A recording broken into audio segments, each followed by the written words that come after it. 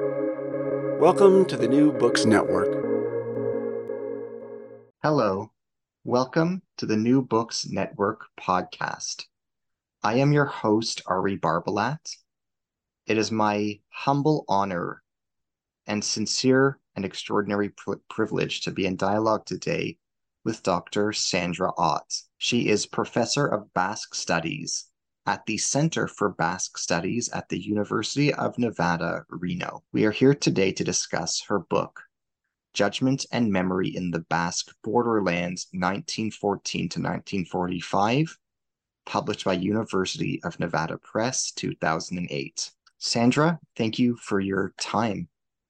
I'm tremendously thankful. Thank you so much, Ari, for inviting me. It's a pleasure to be here. To begin, please tell us about yourself. Where did you grow up? What formative events in your life inspired the scholar you would become as an adult? I grew up in a very small town in northwestern Pennsylvania that had a junior, senior high school combined.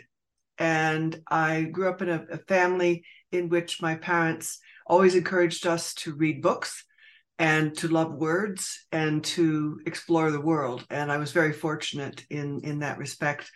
And when I was about 9 years old, my mother found me in the study, and I was looking at her books, which at that time were all hardcover and no paperbacks, and she had studied philosophy. And at age 9, I had my own books, and I was embarrassed that I was looking at her books. And she said, "No, that's fine. Look at my books, and let's take one out." And she took out a book, and it was a philosophy text, and she said, "I want you to feel the pages, and let's and sniff the book." She said, "Smell the book." And she said, "I want you to pick a book from my library." And I said, "I wouldn't understand a word. I'm only 9. And she said, "That's okay. You just choose a book, and then you keep it by your bedside until it's ready. You're ready to read it." And that's what I did. And the book I chose was T.S. Eliot's Four Quartets. And I think it's the first time I saw poetry. That was a very formative experience for me in terms of my longstanding love of books and words and writing. And I think I then decided I was going to be a poet. Then it moved to English literature. That was my first degree. And when I was 19, I went to the Outer Hebrides of Scotland by myself as a study abroad student. And that was really a changing point for me, to live in a different culture, to be in such in a different place. And that sparked my interest in social anthropology. So I went on to become a social anthropologist. I did all my studies in Great Britain. So those were key moments for me. What inspired you to write this book? What message do you hope readers will take away from it? I was inspired to write this book because I had been out of academia for a lengthy period of time in university administration, and I had kept in touch with the Basque people of this part of the French Basque country. And in returning to academia, I realized how little I knew about their experiences during the German occupation in the Second World War.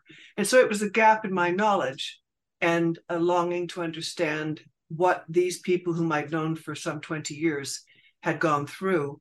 And that really inspired it. I was also inspired, Ari, by the fact that my father had served in France in the U.S. Army at the very end of the German occupation. And so there was a family interest in trying to understand the experience of foreign occupation, and particularly under Nazi Germany.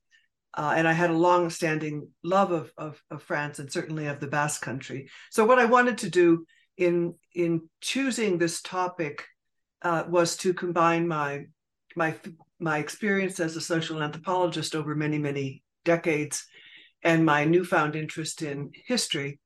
And I could combine work in the archives in southwestern France with my long-standing fieldwork experience with people who directly were part of the German occupation. So it was a combination of those factors motivated me to do this. I originally thought that the book would be much more about the experience of French and foreign Jews in that part of southwestern France, but it ended up being much more focused on the experiences of individual Basque communities and people who engaged in the resistance.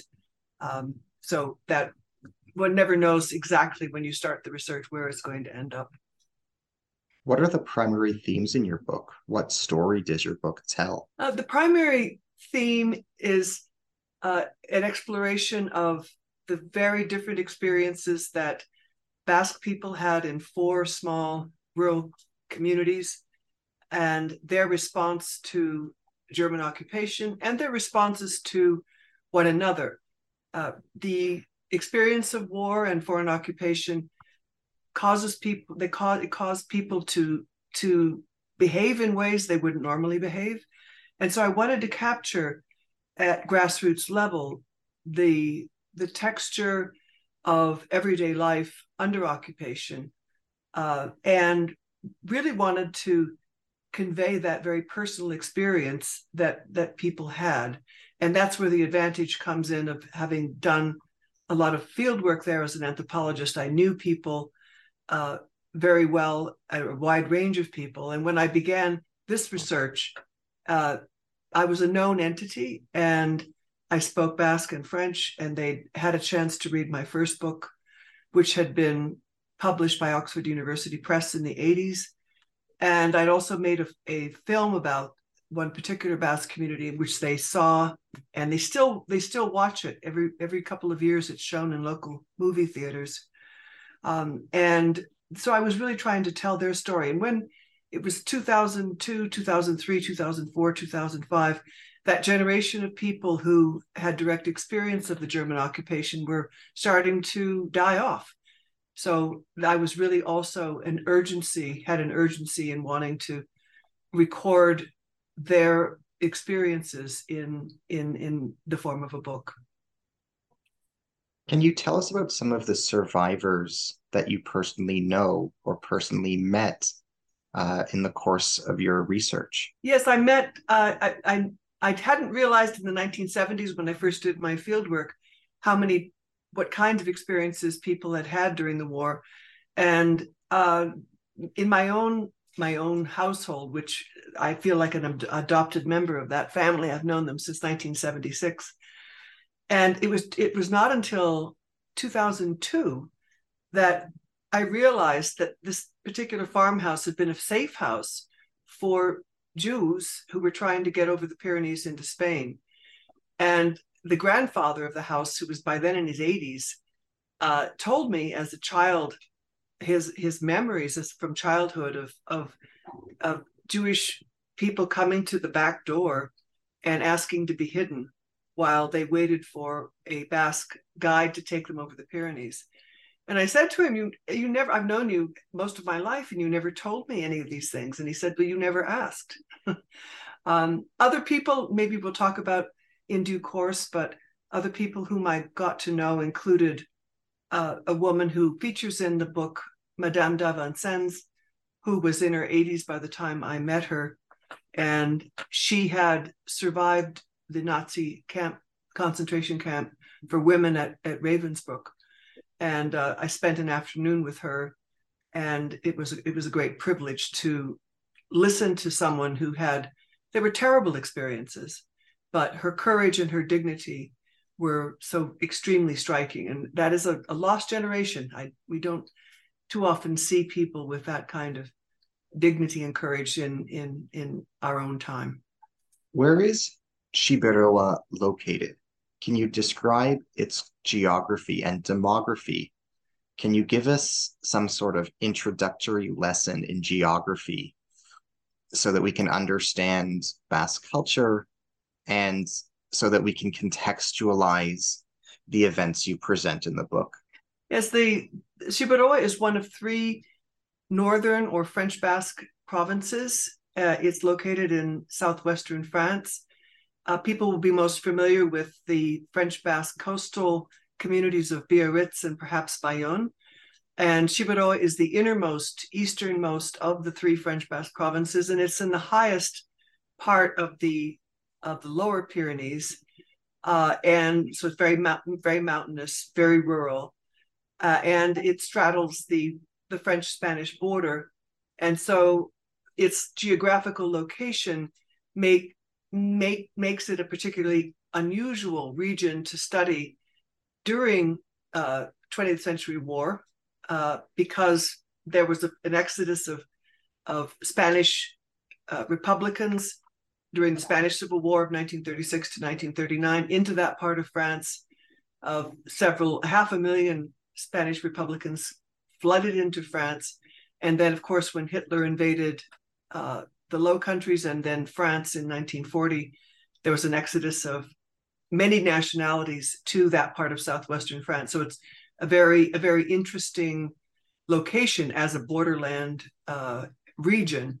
And it's also interesting, its geographical position is important, as well as its cultural identity, because it was a very multicultural region during the war, with mainly Basques and people from the adjacent province of Béarn.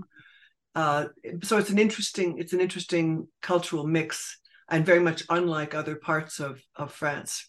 What does your book contribute to Basque history and Basque studies? Very little has been written about the experience of French Basques, either in the First World War or the Second World War.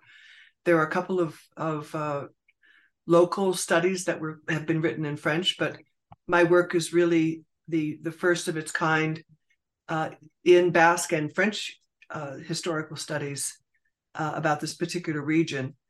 And so I think it has the small place in the historiography, in as much as there's really very little else about this area during those tumultuous times. So I think that's its chief contribution. And I think its contribution also is a result of the combination of ethnographic work and archival research as an historian at a micro-historical level, and no one else has done that. So I think that's my modest contribution. How does your book advance our understanding of Vichy France?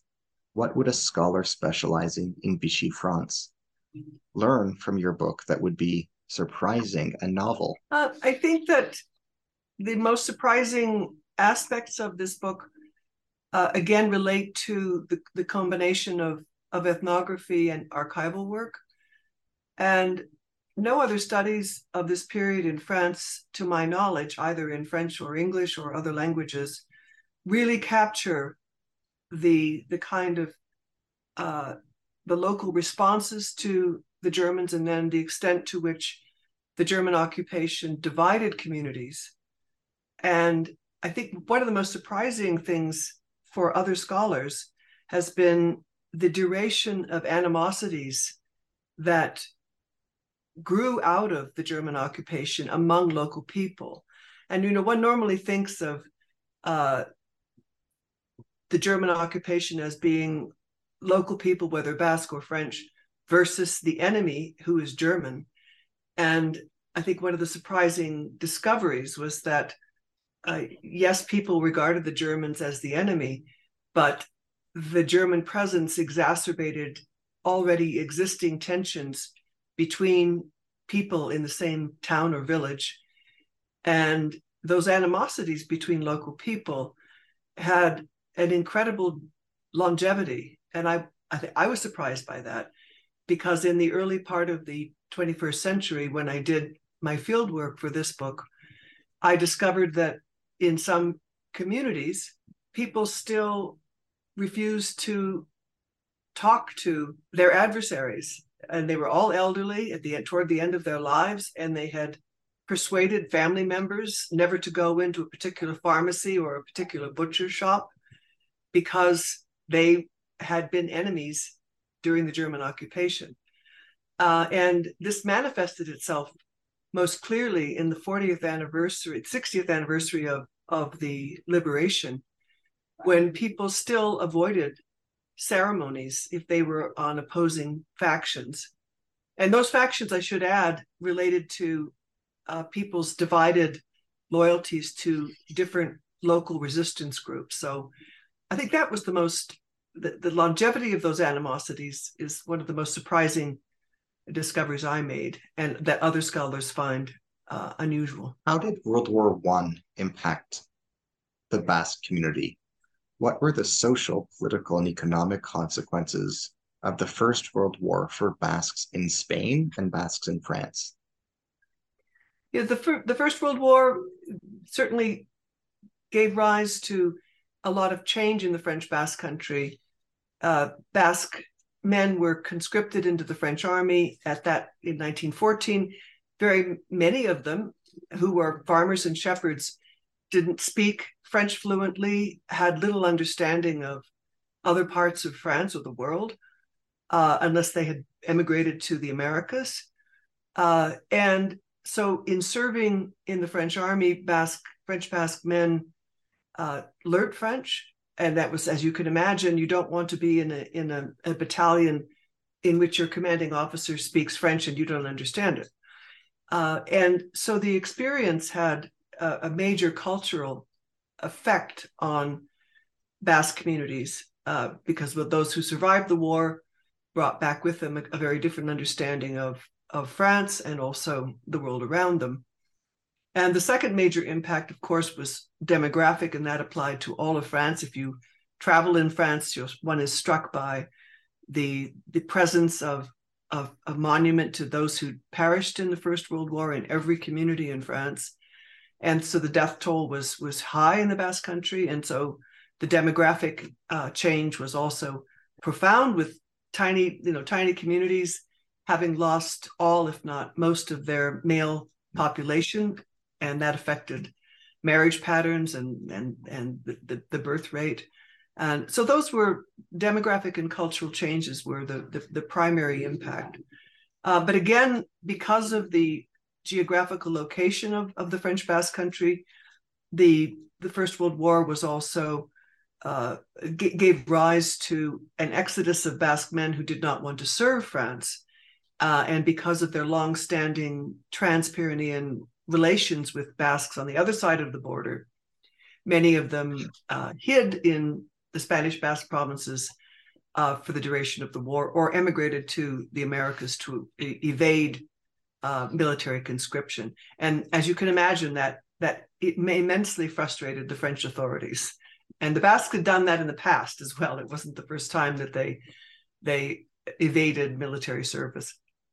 What kinds of moral conflicts does your book present and examine? As you can imagine, that in any study of foreign occupation and war, one is going to come across moral conflicts. And certainly this applied to my field work as a scholar, an anthropologist, and an ethnohistorian.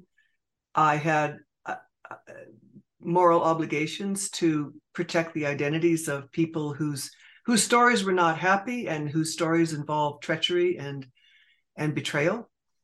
And so one moral conflict was sometimes knowing things that were very, very delicate in terms of how I convey them, at the same time being a thorough and good scholar, and also protecting identities. The moral conflicts that emerged from both the archival and anthropological research also very much involved the people who experienced the German occupation and war. And they, as the book explains, in some communities, the entire community was torn apart by acts of denunciation, local betrayals, people ratting to the Germans or to the Vichy police about men or women who were in the resistance, or who were listening to the BBC, who were anti-German. And denunciation is a very destructive weapon in any particularly in a small rural community where everybody knows everyone else. And so there were moral conflicts for people whom I knew quite well, and in being asked questions about these difficult times, they were morally conflicted sometimes about whether to tell me certain things, because they'd known me for decades, and they did not. Who wants to tell their anthropologist about the treachery that took place? You don't. That's a part of your past that you really would rather not be known or forgotten.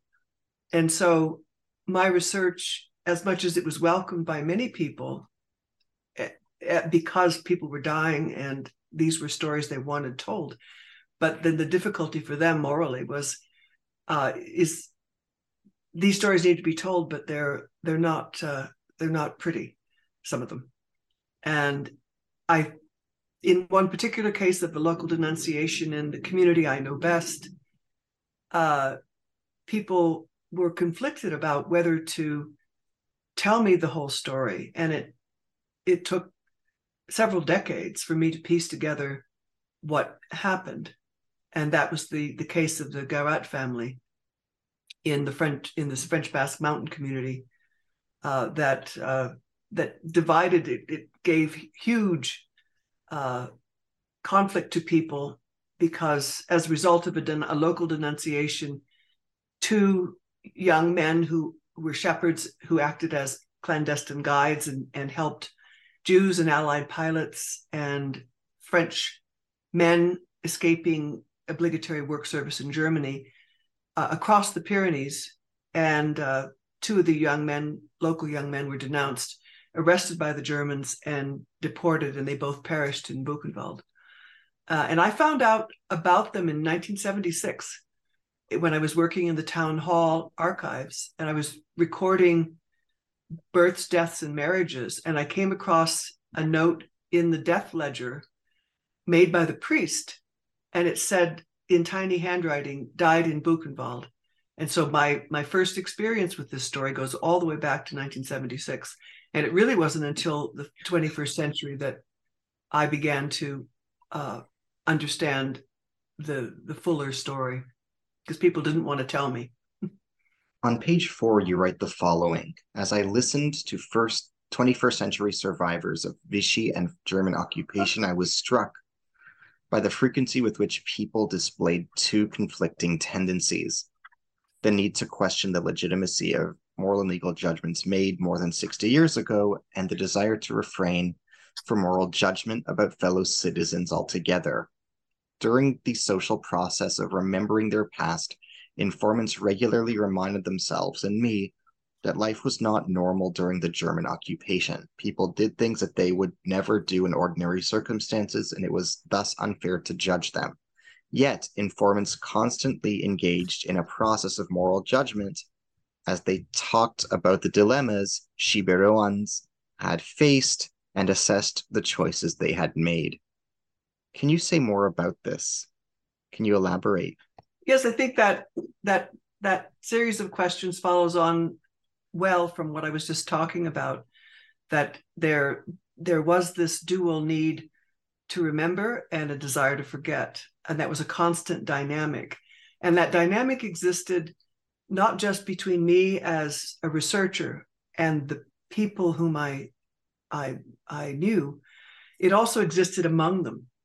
And let me give you a first example. When I was there in 1976, my purpose was very different. It was not to focus on the German occupation or war, but rather to do research about a particular conventional anthropological ethnographic study of one particular mountain community. And in the course of living there over a year and a half, the elderly people, particularly elderly women, would start talking in Basque about the dark times. And I was learning Basque, but had become fluent enough that I understood, and I was fully engaged in the language. And when I started to ask questions about it, they would say, "Oh, Sandy doesn't need to know about that." And they would change the focus of conversation. So that was the earliest moment of saying they wanted to remember, and they knew that they wanted me to know, but they didn't want me to know.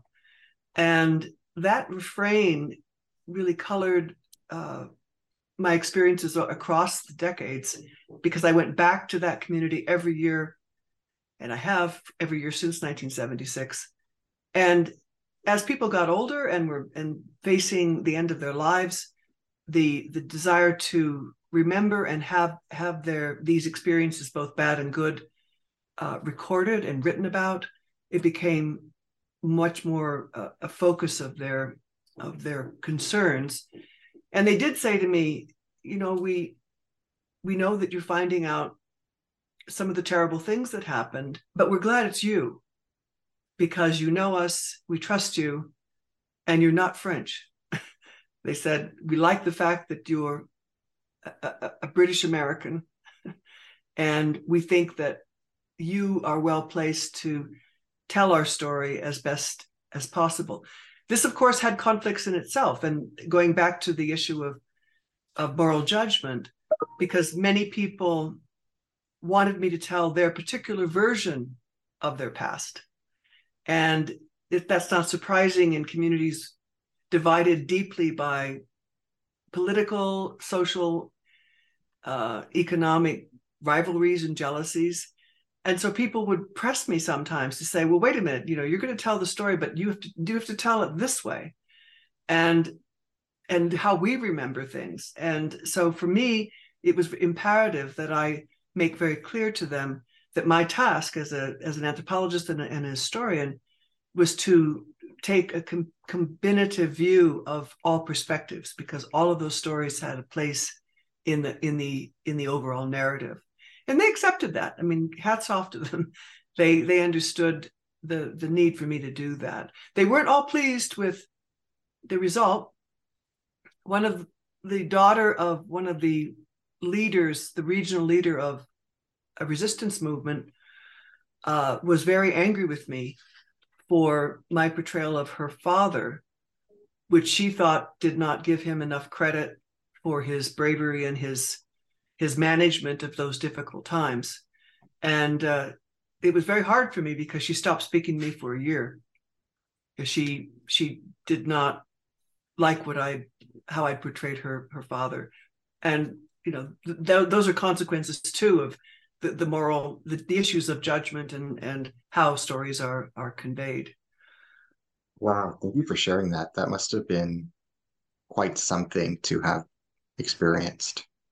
And she was she was very instrumental in helping me understand her father's resistance group. I mean, I spent a lot of time with her, so it was absolutely crushing to have her be so angry. And I had given her the manuscript. She obviously read English, and I'd given her the manuscript before it was published, and she never responded. And then it was published, and she read it, and then said, you make him, you don't give him enough space, and you don't. But she was very attached to her father, very proud of him, but I hadn't expected that, and she. But in the end, I think she passed away soon thereafter, which was tragic, because I don't think she ever forgave me. And her family were so generous. They said, Sandy, it was always going to be that way. You never would have pleased her, whatever you had written about her father. She adored him, and you would never have got it right. So I guess that for me, the healing process was through her immediate family, who said, don't, let it rest, because whatever you might have written would not have pleased her. On page 182, you write the following: no resistance group ever tried to stop their deportation. Virtually no trace of the camp remains. Near its former entrance, a large commemorative sign advises passers-by that the quote-unquote former French concentration camp of Gurs was located there. A short distance away, weeds grow thickly around a sentry box. A barrier straddles the dirt road, which leads to a dense, damp forest planted to conceal land where rows of wooden barracks once housed the changing enemies of France before, during, and after the German occupation. Beyond the forest, a cemetery harbors the graves of more than 1,000 Jews, as well as those of men who fought against Franco during the Spanish Civil War, Gurs has long been a lieu de mémoire for survivors of internment and deportation, their families and friends, and others for whom it is a duty, a devoir, to remember what happened on that site during its short, tragic existence. Gurs is a place in which the material, symbolic, and functional aspects of embodied memory coexist. It is a place in which memory and history and memory it is a place in which history and memory interact.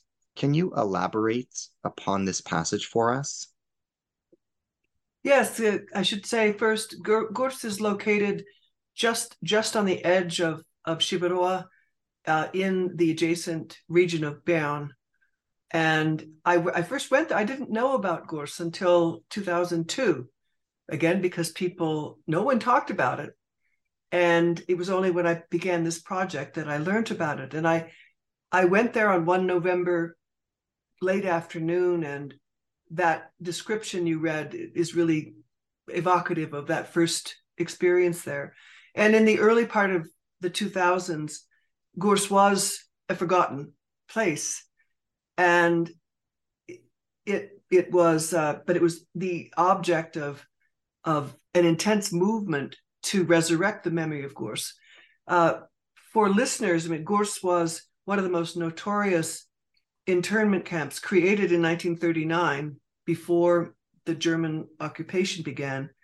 And it was created by the French for Spanish Republicans who were exiled in that part of France. And it was built by Spanish Basques who were interned there. And its internees changed then to Jews with the beginning of the Vichy regime in the summer of 1940. And it is a focus of my current research now. One of them is the experiences of mainly foreign Jews who were interned there in between 1940 and 1943.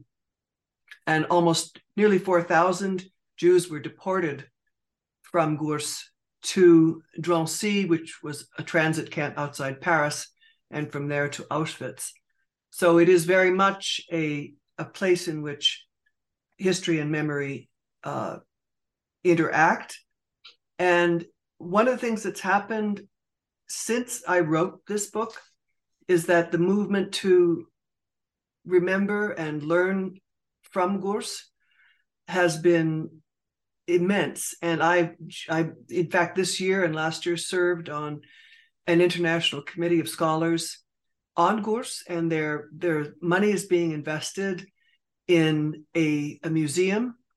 And so it's being transformed into a proper memory space in which that will be educative, and I hope it will certainly emulate other areas of places of memory spaces that have been created since World War II in France and elsewhere. And the people who were, the Jews in particular, who were held there were, as I said, mainly foreign, not French. And one of the surprising things that I'm discovering now in my research is that some of them were able to escape with medical certificates.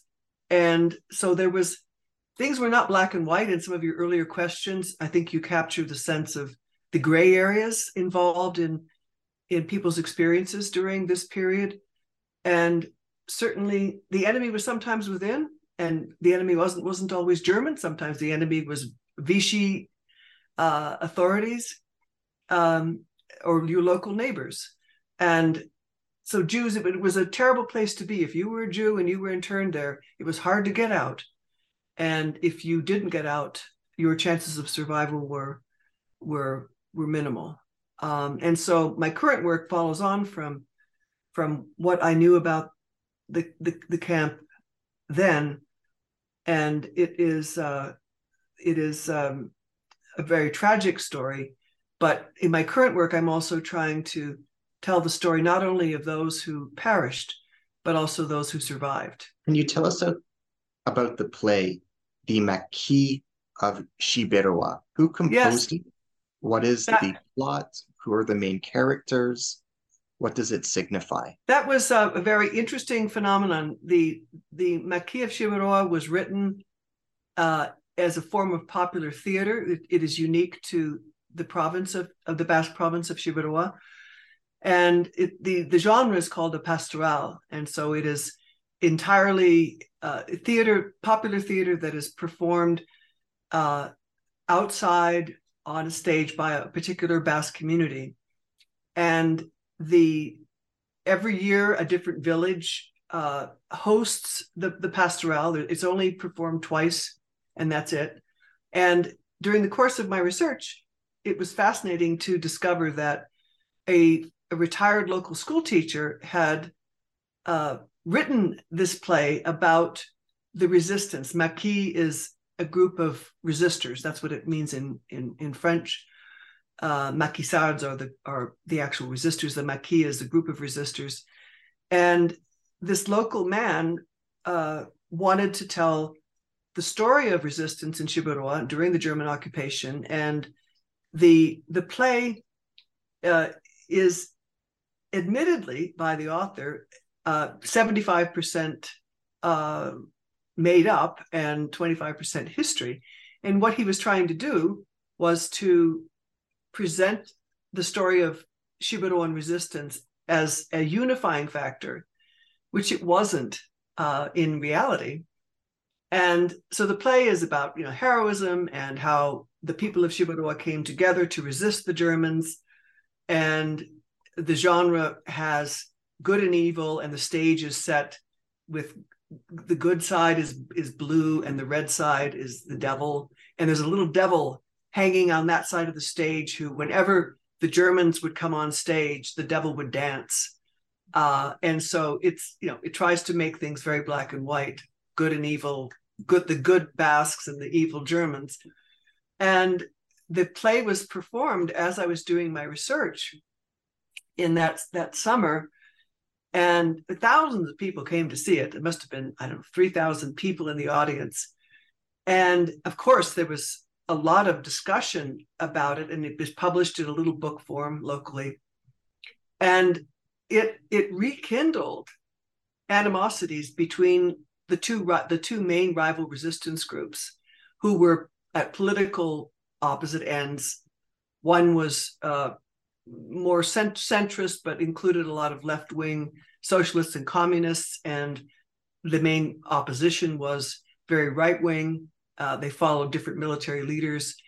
But here we are in 2004, and this play just rekindled all these old bad feelings.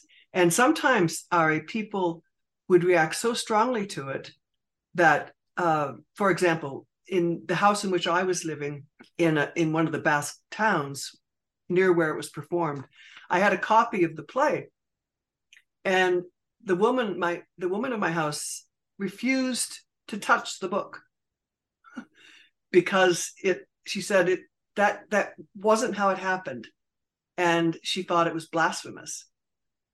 So that gives you some sense of the divisiveness to which this play gave rise. And there were newspaper articles, there were interviews, and some of the former resistors who were then in their 70s and 80s, they gave interviews to the regional press saying, I refuse to go see that play.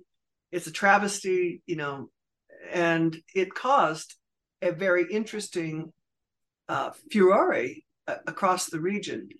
And the playwright himself said, this was not my intention. My intention was to teach about this part of our past, but not to divide further our society, but it did. So it was a very interesting phenomenon. And people's reaction to the play when they watched it, I should say that all the actors are local people. They're shepherds, farmers, dentists, shopkeepers, and they rehearse for over the period of 1 year.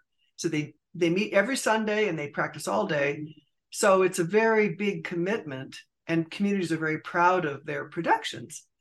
And people in the audience when the play was performed, everyone knew it was a very controversial topic, and awaited it eagerly, but with some trepidation.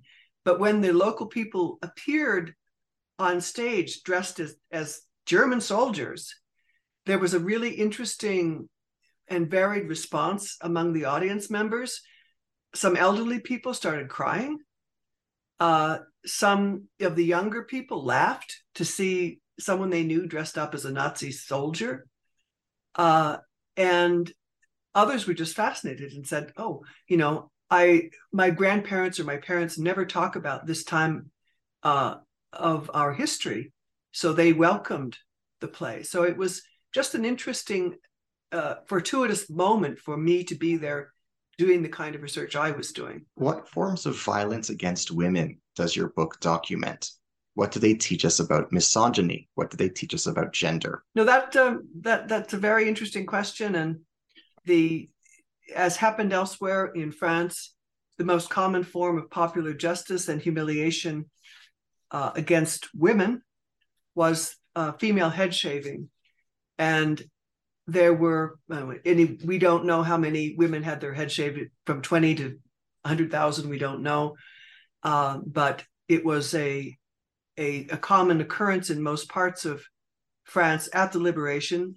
And it was instigated usually by members of the organized resistance, and local people would intercept women who were rumored or known to have had sexual relations or other dealings with the occupiers, the Germans, and they would take them into the main square of the community, and publicly a local barber would shave their heads, and then they were paraded often in a truck as another layer of humiliation. And sometimes the women were forced to be half naked and had the swastika painted on their chest or their forehead. And it was a very violent form of humiliation against women. And in the French Basque Country, there was an extremely low incidence of this kind of public humiliation of women. And in the book, I relate that to local values and gender relations, because particularly in Ciboron, there was a recognized equality between men and women, and men were expected to respect women and women to respect men. And I argue that the low incidence of female head shaving is linked to that. I can only count on one hand the number of times women's had their head shaved. And in telling me about it in the 21st century, people were not at all proud that this happened. One man thought it was funny. I mean, he said, "Oh, they got what they deserved." But the basic response was that was a shameful thing to have done to these women. And it, that is, it's a very public form of humiliation. And many of the women in other parts of France, you see in footage, there's black and white film footage of these head shavings. And sometimes the women concerned were just defiant and said, I'm not going to be ashamed of myself. I did what I did, and you can't shame me. But in the Basque Country, it did happen on a few occasions. And and as I've mentioned in an earlier conversation with you, I knew two of the women who had it happen to them. And they neither one of them felt that they had done anything wrong, and remained defiant until their last days, that they had been with German soldiers, and that's what happened, and that they were not about to be humiliated. Who is Madame de Vincennes? You alluded to her earlier. Why is she noteworthy? And in regard to her, what can you tell us about the context of Ospitalecul in regard to Madame de Vincennes and her story? Yes, I mentioned her earlier on in this talk. When I met her, she was well into her 80s. She came from a little French Basque hamlet called Ospitalecul, which during the occupation was a stronghold of one branch of the organized resistance, the ultra-conservative branch of the resistance called the CFP. And local people hid the members of that resistance group, the men who were in that resistance group. And the Germans got wind of it. And in July of 1944, there was a massive raid on the hamlet of Hospitalecu. Some, 800 German soldiers from a division of the Das Reich moved into this hamlet of 90 people. And it was an awful, awful day. They rounded up all the villagers in the square. They burnt houses down. They shot one man, a mistaken identity. They shot livestock. They set the barns on fire, and they terrorized the local people and deported some of them to concentration camps. And one of them, 2 women were deported in the group. The rest were let free. But of those deported, Madame d'Avencens and her mother were the only 2 women deported. They were deported to Ravensbrück, the Nazi concentration camp for women. And she, in talking to Madame d'Avencens in her last years, she had been scheduled to talk at a commemorative event at the local high school to teach the younger generations about what happened in the 1940s. And she was, as the evening began, she had her prepared talk as a survivor of a Nazi concentration camp. And the other participants were men who'd been in the resistance, and they were very, wanting to tell their story of heroism. And it came her turn, and she started to speak and just faltered and could not, and she left the room, unable to emotionally to handle a description of what she experienced. And it was thanks to another local school teacher that I had the privilege to meet her. And on this occasion, normally I see people more than once, but on this occasion it was an entire afternoon. And I spent the afternoon with her, listening to her harrowing experiences of this camp, her deportation, and her daily fear, her daily the brutal beatings by the female guards, German guards. And she said that one of the most horrific things that happened was that the German guards would make her watch them beat up her mother every day. And she said that was the driving force behind her very strong instinct for survival. She said, I didn't care about myself. I wanted to keep my mother alive. And that was the focus of all of her energies. And it was a work camp. There were brutal conditions. And at the liberation, when the camp was liberated, she and her mother both weighed 85, 86 pounds. And they thought, of course, that the father and husband of the 2 women had perished because he was also deported. So they had no notion of his fate. He'd been sent to Buchenwald. They didn't know that, but they thought he was dead. And when they were taken back to their little house in Hospitalecu in August of it was the autumn of 1944, they went into their house, and who was there but the woman's husband and Madame d'Avencens' father sitting by the fire. And it was only then that they knew what happened to him. And as he was arrested and taken away by the German soldiers, he got as far as the Basque Coast, was being held there, awaiting a cattle car to a concentration camp. And some German officer let him go, when we never know why. So he was never deported to a camp. But in my afternoon with her, one was not only struck by the brutality of her experiences, but a primary reaction I had was of immense respect for her incredible dignity.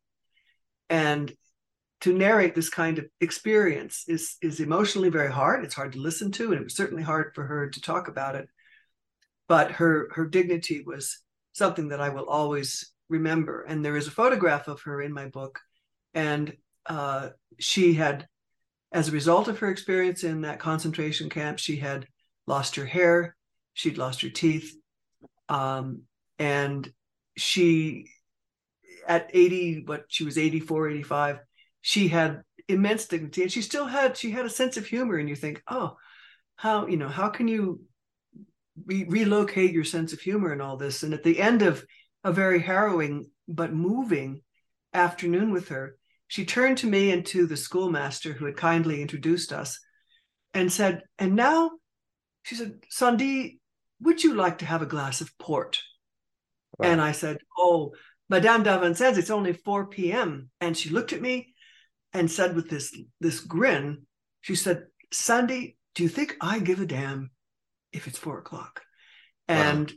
So we were served little thimblefuls of port, of sweet port, and we toasted her and her late mother. And so people like that are such an honor to meet, I must say. On page 22, you write the following: as a social entity, the house constituted a private domain for its inhabitants. Whether open or closed, the front door marked a social and symbolic boundary between the people of the house and those who belonged elsewhere. Spatially close neighbors constituted the most frequent and socially acceptable visitors in a rural Shibaroan house. Local etiquette required all visitors to remain on the threshold until a head of household invited them to enter the kitchen, the center of the most domestic sociability. Hospitality distinguished insiders from outsiders. Local custom obliged the female head of household to offer refreshments to anyone who entered the house, although a total stranger received limited hospitality or not at all. The women of the house reserved the right to withdraw hospitality if a visitor failed to respect local codes of etiquette or offended the household in some other way. The ideal domestic group consisted of 3 generations: an elder couple, their successor and his or her spouse, and the unmarried children of both couples. Household members shared a moral obligation to work together for the common good of the house. Respect was a primary virtue cultivated and cherished in the family, and an essential feature of being well brought up. Parents taught their children to respect their elders and to show special deference to their grandparents.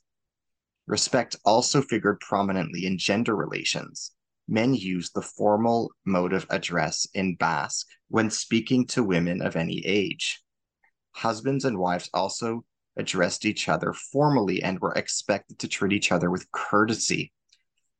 Public rumor branded a man who maltreated any female in his household as a badly brought up, disrespectful, and wicked. The same principle applied to a woman who mistreated a man in her household. Can you elaborate on this passage for us? Can you go into any more detail about what is being presented? Yes, and this really relates to your earlier question about forms of public humiliation after the occupation ended, and the act of female head shaving. And as I mentioned, in this particular Basque culture, men and women are regarded as equal. That's what one says in Basque. And the kind of respect required of both men and women I outline in the passage you just read. So I've already related it to the public humiliation of female head shaving, and how most Shibaroan people really were opposed to that treatment of women, regardless of what they'd done or were alleged to have done. And the, excuse me, I want to relate the passage to a different aspect of the German occupation and how, again, how people judged each other. You can imagine, given these kinds of local rules of hospitality, that, you know, your house, the interior of your house is a private space. It is only accepted insiders take a meal with you. And you can imagine then how people responded to one another if that household offered hospitality to a German soldier. And so some of the most striking examples of the local rules being broken during the German occupation was the very rare example of a woman of the house and or her husband or another household member inviting German soldiers to their table. And when people were judged at the liberation for their wartime actions, this was something that came up. You know, did you entertain Germans in your home? And it was never a cause in the court for a prison sentence, but sometimes it featured in a major way in people's judgment of post-war judgments of behaviors. And I came across a couple of cases in which German officers who were based in Sustari, one of the communities I focus on, they regularly, every Friday, visited this particular farmhouse and were greeted by the female head of house and the male head of house, and they had lunch together. And they also dealt in the black market. But this was certainly, it went against all rules. You know, this is not just an outsider. This is a German officer. And so the act of commensality and the extension of hospitality to the enemy was certainly, those things were taken very seriously in the post-war period. And often the people who engaged in that kind of behavior, the local people, left their communities after the war. They didn't remain. They left because they were ostracized, even if they didn't end up in a court of justice for their wartime hospitality to Germans. They quite often simply left the area after the war. There's another quotation I'd be curious to ask you about from page 156. You read as follows: "That power enabled Madame Etchart and Madame Urruti to compete with each other. They denounced each other to different authorities with whom each woman had reached an understanding. The shopkeeper and Lieutenant Hammer were like-minded in several respects. They both played with information and wrongdoing to achieve personal instrumental goals. And like Madame Urruti, they both tried to manipulate public opinion about themselves. As a power player, Madame Urruti was advantaged by her direct access to both Vichy and German authorities who, with the exception of Superintendent Ressel, were all playing a double game. Duclos was both a Vichy economic controller and a resistance officer. The mayor was an underground Gaullist serving Vichy in the town hall, and Sass used his influence in the Gestapo to help Basque resistors and to protect the Urrutis from denunciations. Can you tell us what is happening in this passage, and can you tell us about the individuals who are alluded to?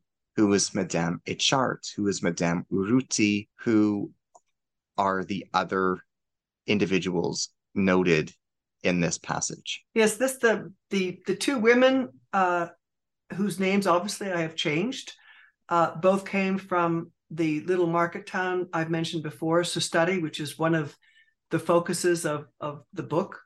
And Sustari was very much divided before the Germans ever arrived by political and personal animosities, and the presence of the Germans, especially Lieutenant Hammer, the presence of the German occupiers deepened those divisions. And Madame Etchart was, and both women were in their early 30s at the time the Germans arrived, and they were already rivals and enemies. They hated each other.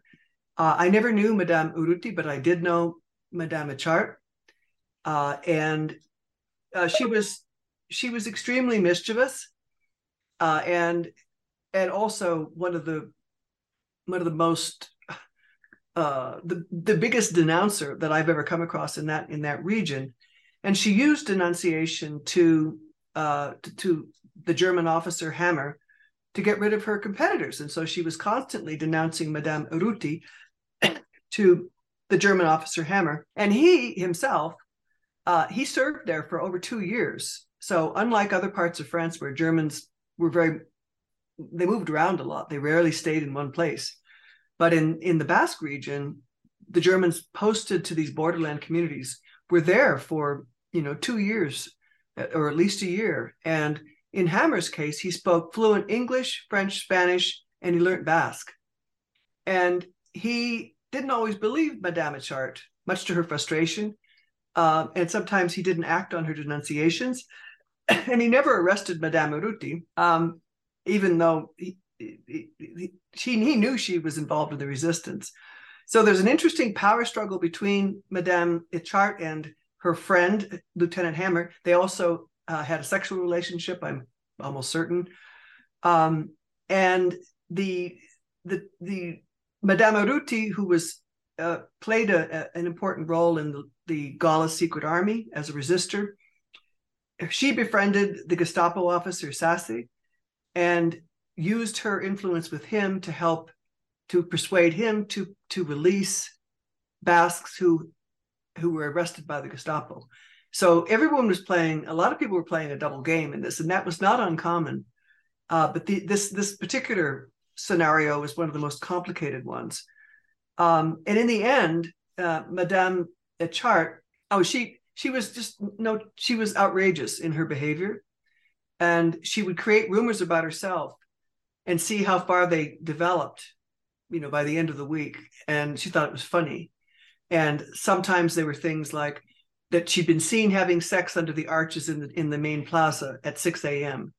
And her parents were appalled. Her parents were very conservative Catholics, and they were at one point made the police make her go into house arrest so they could watch her.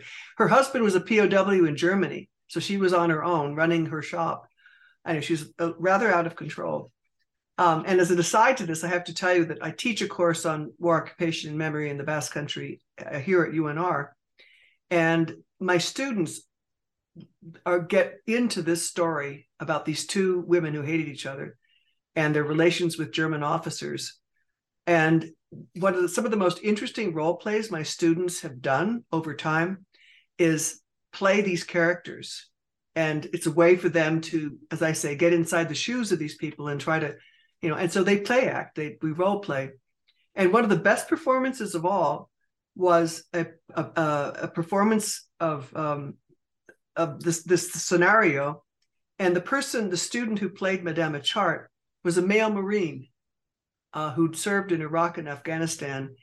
And he'd said, Dr. Ott, can I play Madame Achart? I said, absolutely.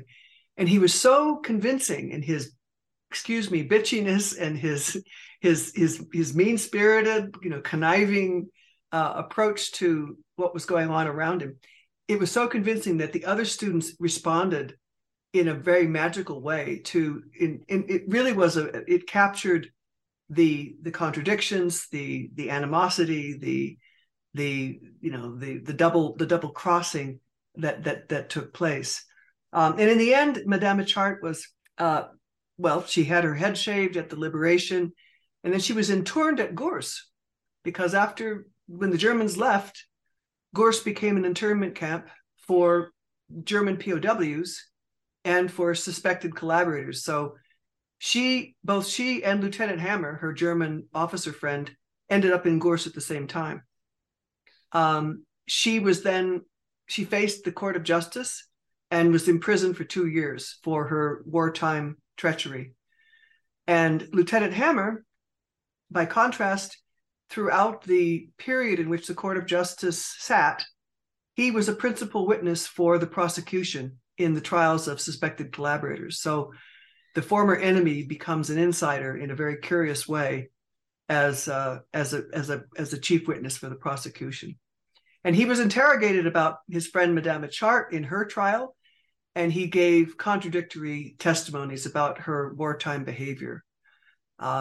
So kind of an interesting twist to a very messy situation. That's one thing that this book and all my work on this period reveals, that life was really messy during this period in Basque history. What can you tell us about the town of Sustari? What took place there? What is its importance in the story you tell in this book? Can you share something about its history and society? The story of the town of Sustari is, as I said, it was so deeply divided during the occupation and after. And when I mentioned earlier the lingering animosities into the 21st century, it was this particular market town that in which people by 2004 even were refusing to go into a certain shop because the previous owner had been a rival of their family or their household. So unlike the other three communities I've studied, the other communities are the Basque Mountain community, in which I've done most of my field work, which I call Urdos, and the little hamlet of Ospitalecu, and then a third Basque town, a Basque community called Maule. Sustari, of all of them, was the one that was most deeply torn apart by the presence of the Germans and local people's interactions with each other. And because Sustari was so deeply divided in its citizenry, that is why I changed the name of the community. That's not its real name.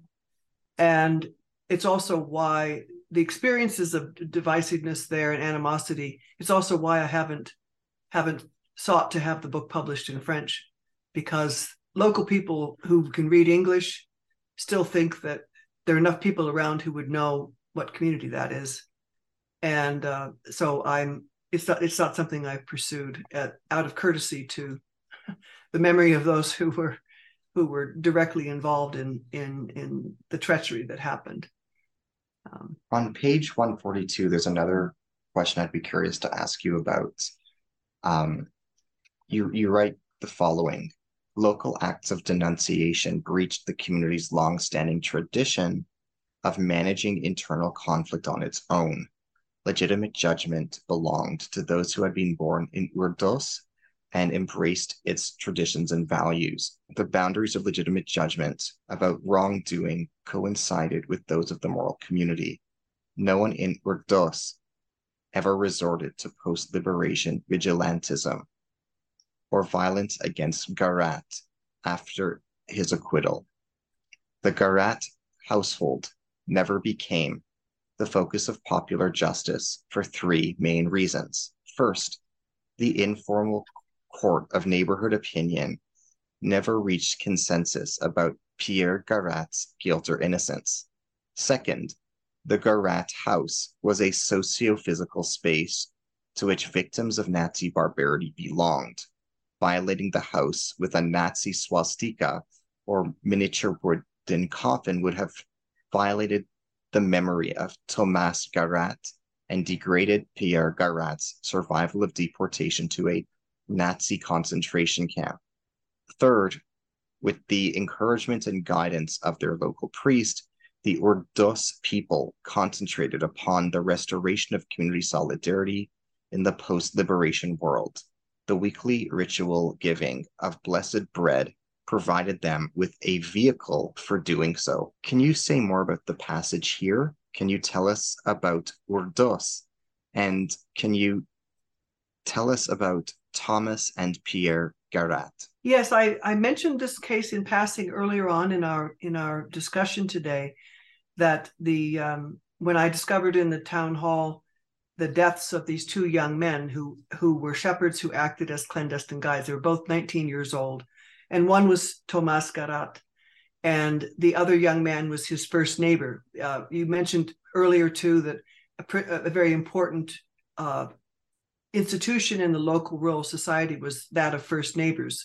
First neighbor households were closer than kin in many respects, and so what happened was the local person denounced the two young men, Thomas Garat and his neighbor Mathieu, and they were arrested, deported, and perished in a Nazi concentration camp. Pierre Garat, the father, was accused by public opinion locally of having denounced his own son and his first neighbor. And rumor had it that Pierre had denounced his son because the two had quarreled over inheritance matters, didn't get along. And this, of course, was denied by Pierre. And the community itself is very tightly knit, and people did not want to make a judgment. They wanted to be united in mourning the loss of these two young men. Pierre Garat was himself arrested by the Germans because he was also active in the local resistance movement, and he was deported to Buchenwald along with his son and the first neighbor. But he survived deportation and returned to the community.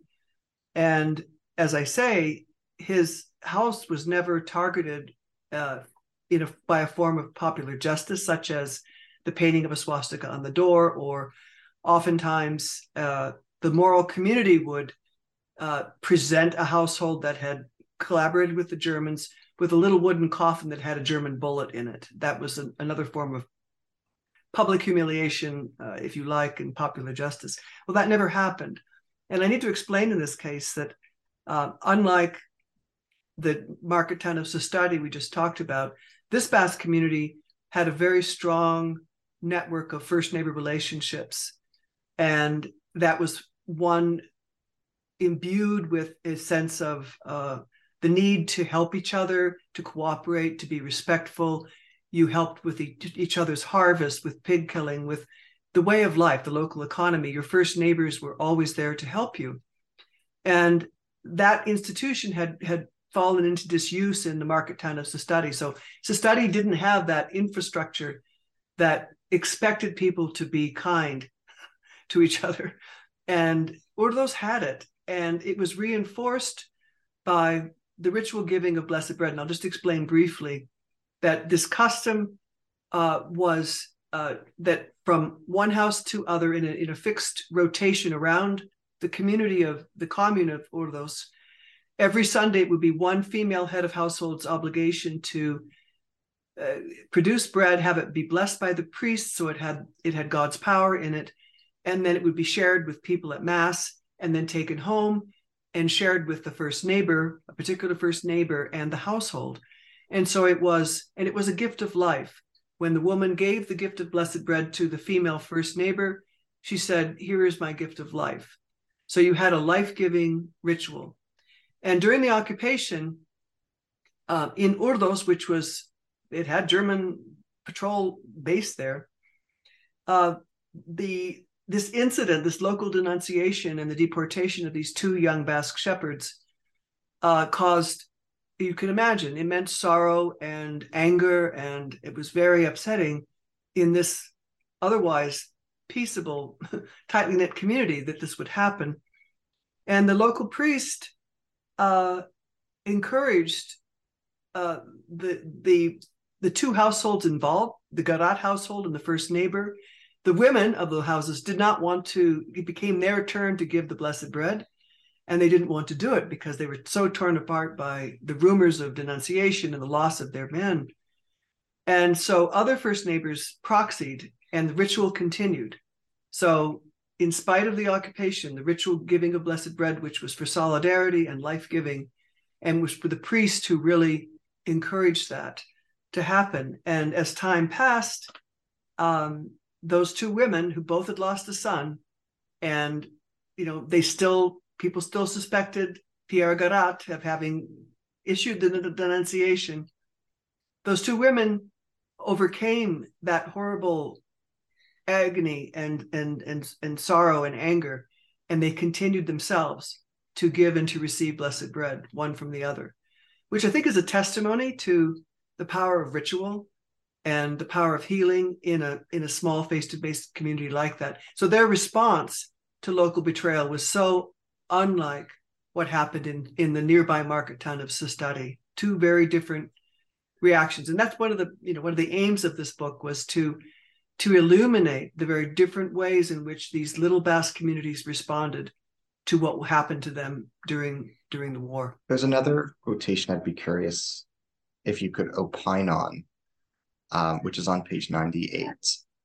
You write as follows: the other members of the Blaskies' network had quite different experiences. 15 Gestapo and French miliciens arrested the Maule hoteliers, the Lopez, interrogated them in Biarritz, and eventually released them.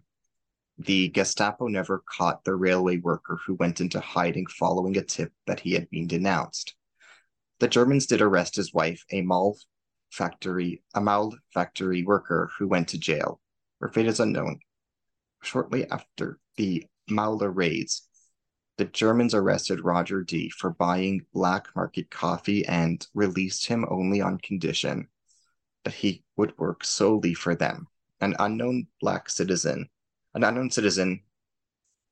then denounced Roger D. to the Germans for warning a Basque resistor about plans to ambush him. The Gestapo arrested Roger D. a second time. On his release a few weeks later, the young opportunist denounced several communist railway workers on the Basque coast, but he realized that the Gestapo no longer trusted him. Roger D. then fled to Spain with one of his mistresses and ended up in a Casablanca jail after Allied intelligence networks identified and arrested him. As Allied police took Roger D. to his cell, they passed a group of Basques who awaited their debriefing. The Blaskies brothers immediately recognized their denouncer. Can you explain what's going on in this passage for us and who the individuals alluded to are? Yes, again, I think this passage illustrates very well the extreme complexity of the times. People playing a double game, trying to profit from their contact with the Germans, trying to make money because informers were paid often and usually by the Germans, particularly the Gestapo. And in this particular case, Roger D. was not Basque. He was from elsewhere in France. And the brothers he denounced, the Blaskis brothers, were a very prominent communist family in the town of Maule, which is not far from Sustati. And the Blaskis brothers were both clandestine guides who regularly took people across the Pyrenees. And I think one of the most extraordinary things about this experience is I knew one of the Blaskis brothers and had the privilege of spending a lot of time with him over the course of a couple of years.